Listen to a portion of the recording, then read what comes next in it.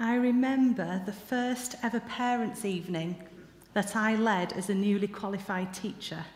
I was terrified, but I particularly remember Curtis's mum.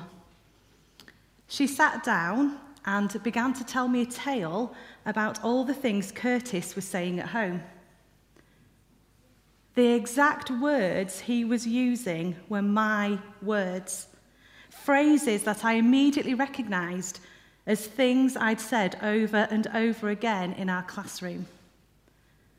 Such was my influence as a teacher over a 5-year-old boy.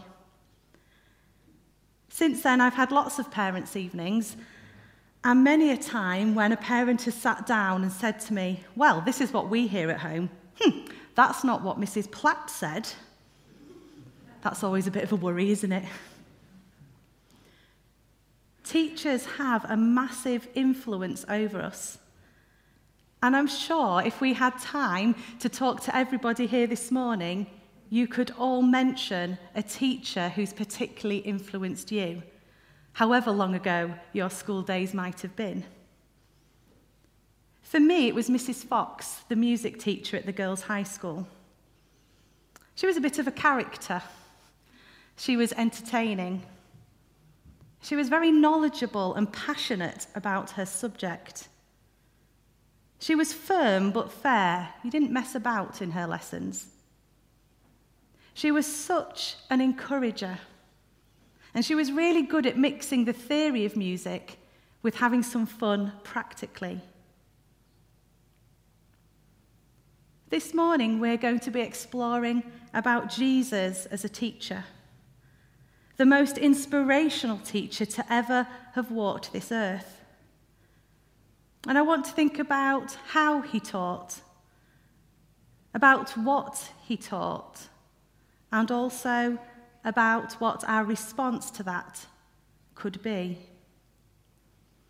He was such a great teacher that over 2,000 years later, we're still following his teachings. We're still debating some of his meanings, and we're still learning from his example. In the passage Eileen just read, it's a passage where two teachers meet and discuss matters of faith. Nicodemus, a Pharisee and a member of the Sanhedrin, the supreme court to which all questions of Jewish law were finally put. And of course, Jesus. Nicodemus calls Jesus rabbi, a term of great respect, meaning great one. And it was used a lot for Jewish teachers of that time. Rabbis gathered a group of pupils or disciples around them and shared their particular interpretation of the laws. It was their custom to debate and question, to argue and challenge one another. And so many of the run-ins in the Bible between Jesus and the authorities were just this, not really that uncommon at that time. But if we look at Jesus' pedagogy, his teaching methods, if you like, perhaps we can begin to see why he stood out from the crowd. Well, firstly, Jesus' teachings had a freshness about them. He offered new insights into Old Testament truths, but it wasn't just a rehashing of what had gone before. In Mark chapter 1, verse 27, Jesus is teaching in a synagogue in Capernaum. Part of his teaching, he demands that an unclean spirit leave someone. And the crowd there say, "What is this? A new teaching with authority." Secondly, Jesus corrected incorrect ways of understanding God's law, and he often expanded on them. He regularly challenged what had become the accepted way of thinking of something. For example, in John's Gospel, when Jesus is asked whether it was the blind man's sin or his parents' sin which has led to the man being blind, this is what Jesus says. Neither this man nor his parents sinned, but this happened so that the works of God might be displayed in him. Similarly, when asked the question, "Who is my neighbour?" he tells the parable of the Good Samaritan, shocking the expert of the law who'd asked the question. Thirdly, Jesus practiced what he preached. Every experience, every conversation, every situation was a practical demonstration of his teachings. Perhaps none more so than the way in which he lived out his command to love your enemies and pray for those who persecute you. Just think about his words from the cross. Father, forgive them, for they don't know what they're doing.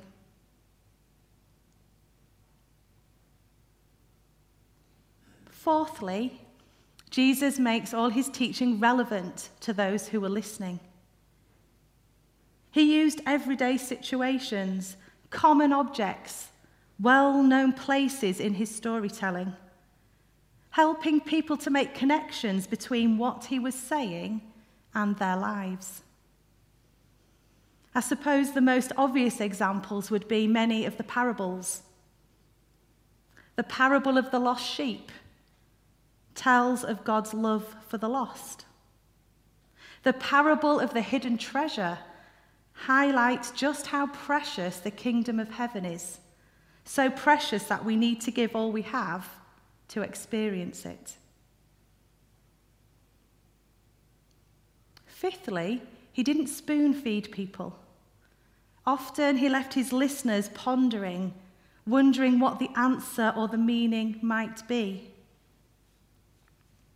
There are a few parables which don't spell out their meaning, and Jesus was often questioning his disciples. Perhaps the most famous question appearing in Mark's Gospel, when he asked them, "Who do you say that I am?"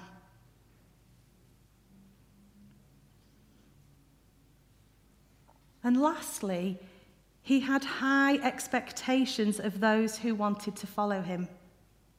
Jesus described his way as a narrow path, and in a well-known and often quoted passage from Luke, chapter 9, he says this: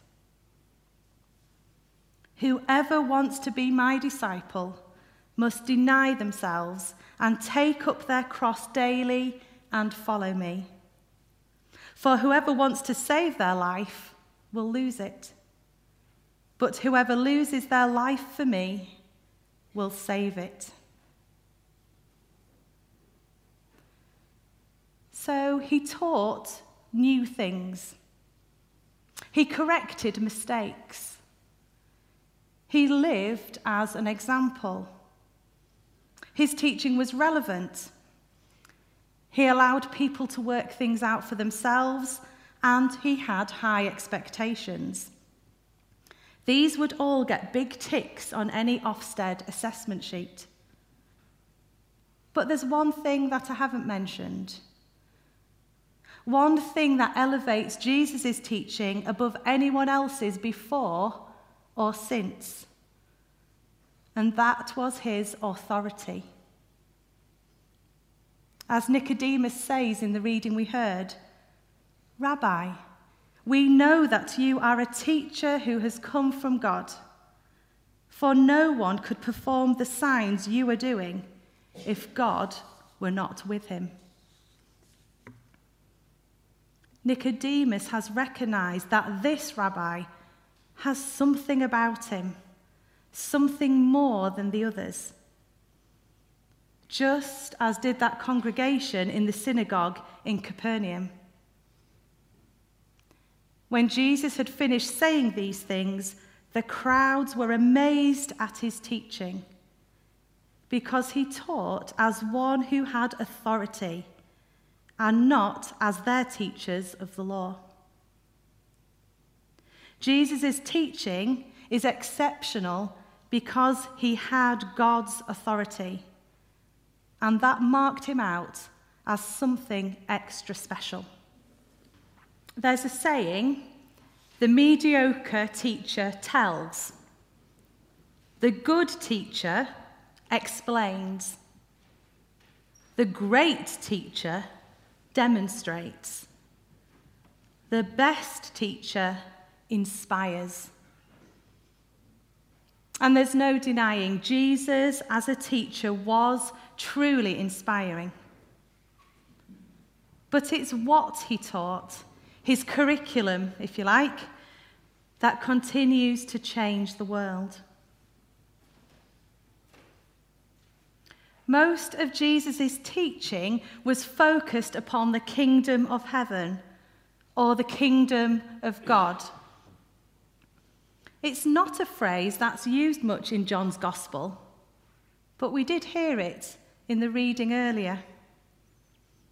Nicodemus appears to be spiritually hungry to see and know and understand more about the kingdom of God. There are a whole list of parables which liken something to the kingdom of God. We'd be here probably for a week if I tried to share all of those with you and talk about what they might mean.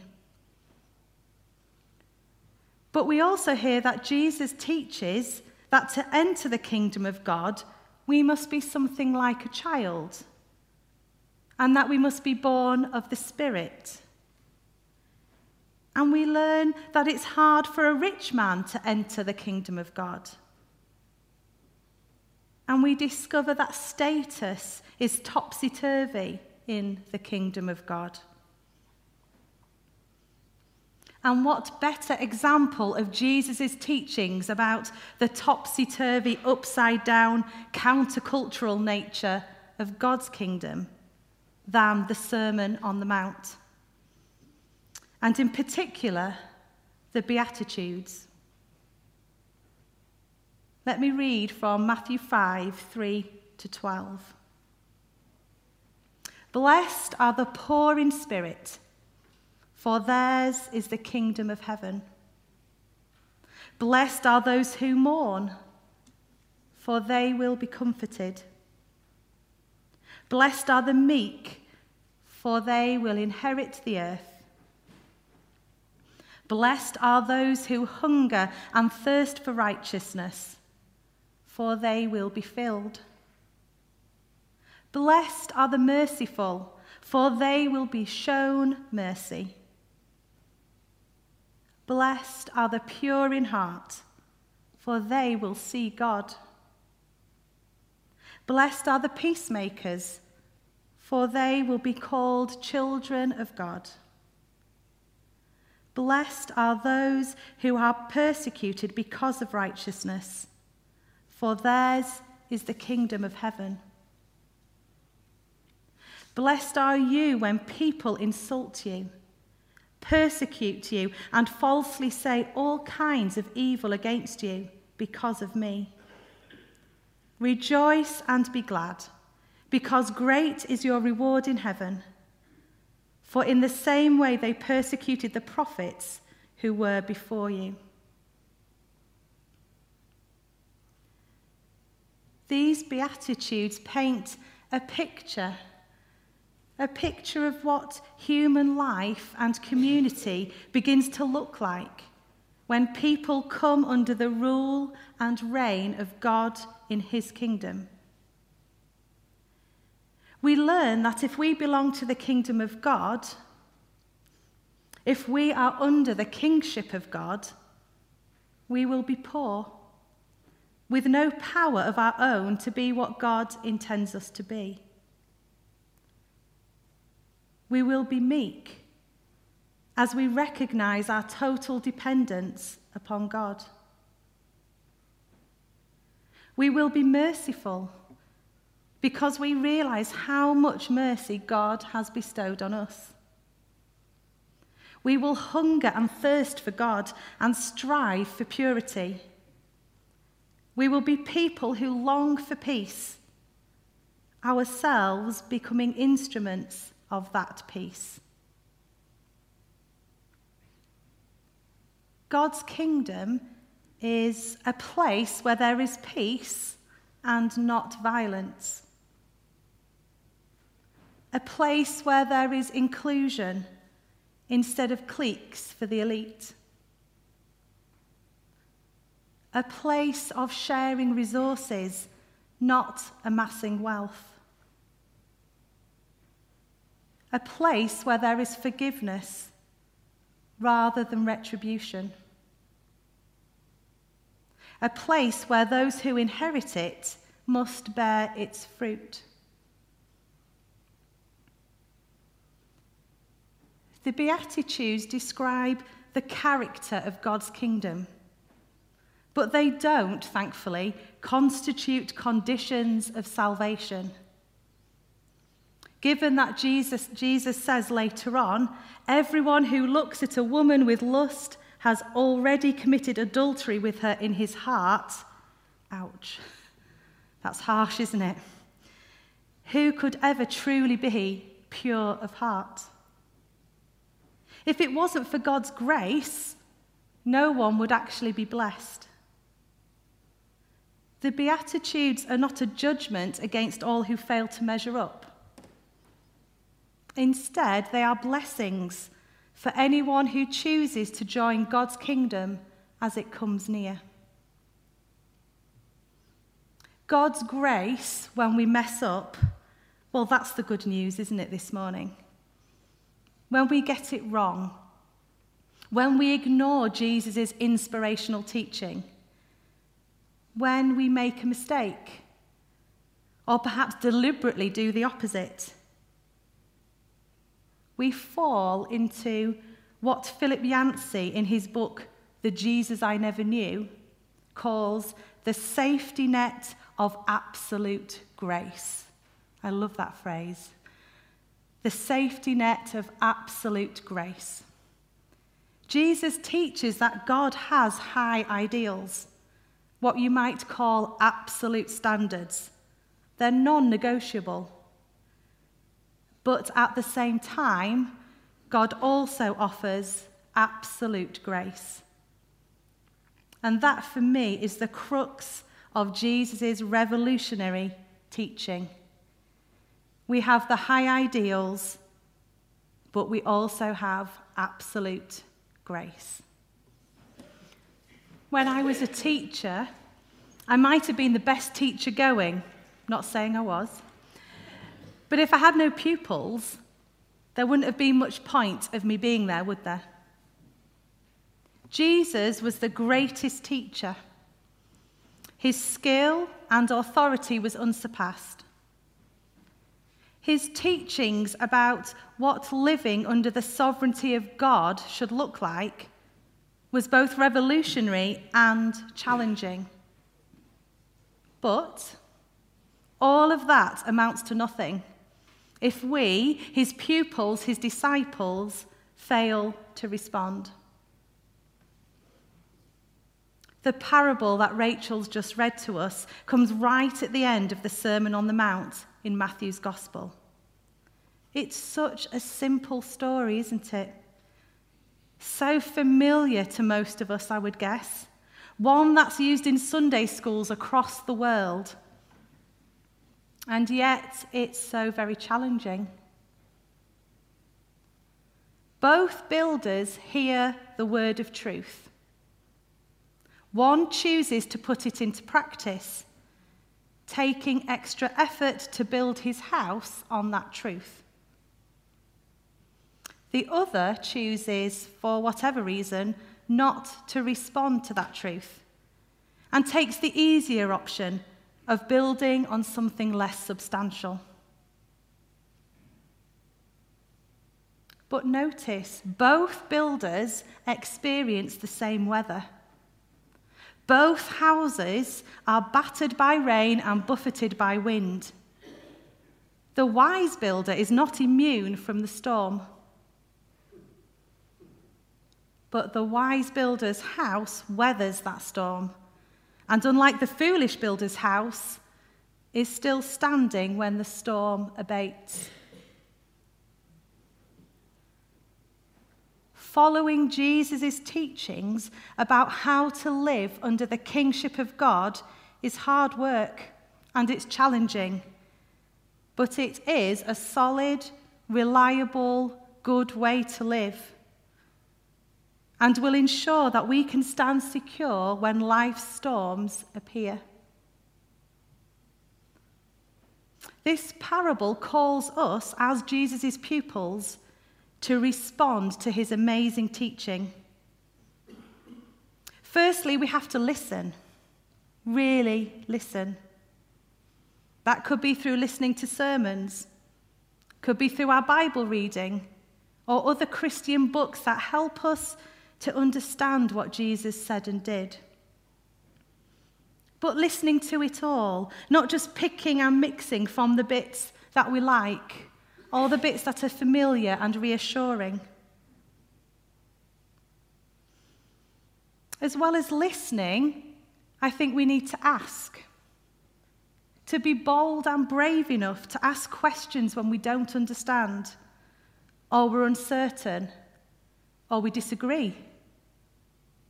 Any teacher will tell you the child that's asking the questions is the child that's learning, is taking their learning deeper. So if you have a question about something I've said, or you disagree with something I've said this morning, tell me. Not now, please, because that'll just scare me. Tell me at the end. If there's something in your Bible study notes you don't understand, ring Richard. That's what I'm going to say. Ring Richard and ask him. Or ask a friend from church. I think we do belong to a congregation here that can be honest about its doubts and questions. A family where we don't have to pretend we've got it all sorted. So as well as listening and asking, the third thing we need to do is do.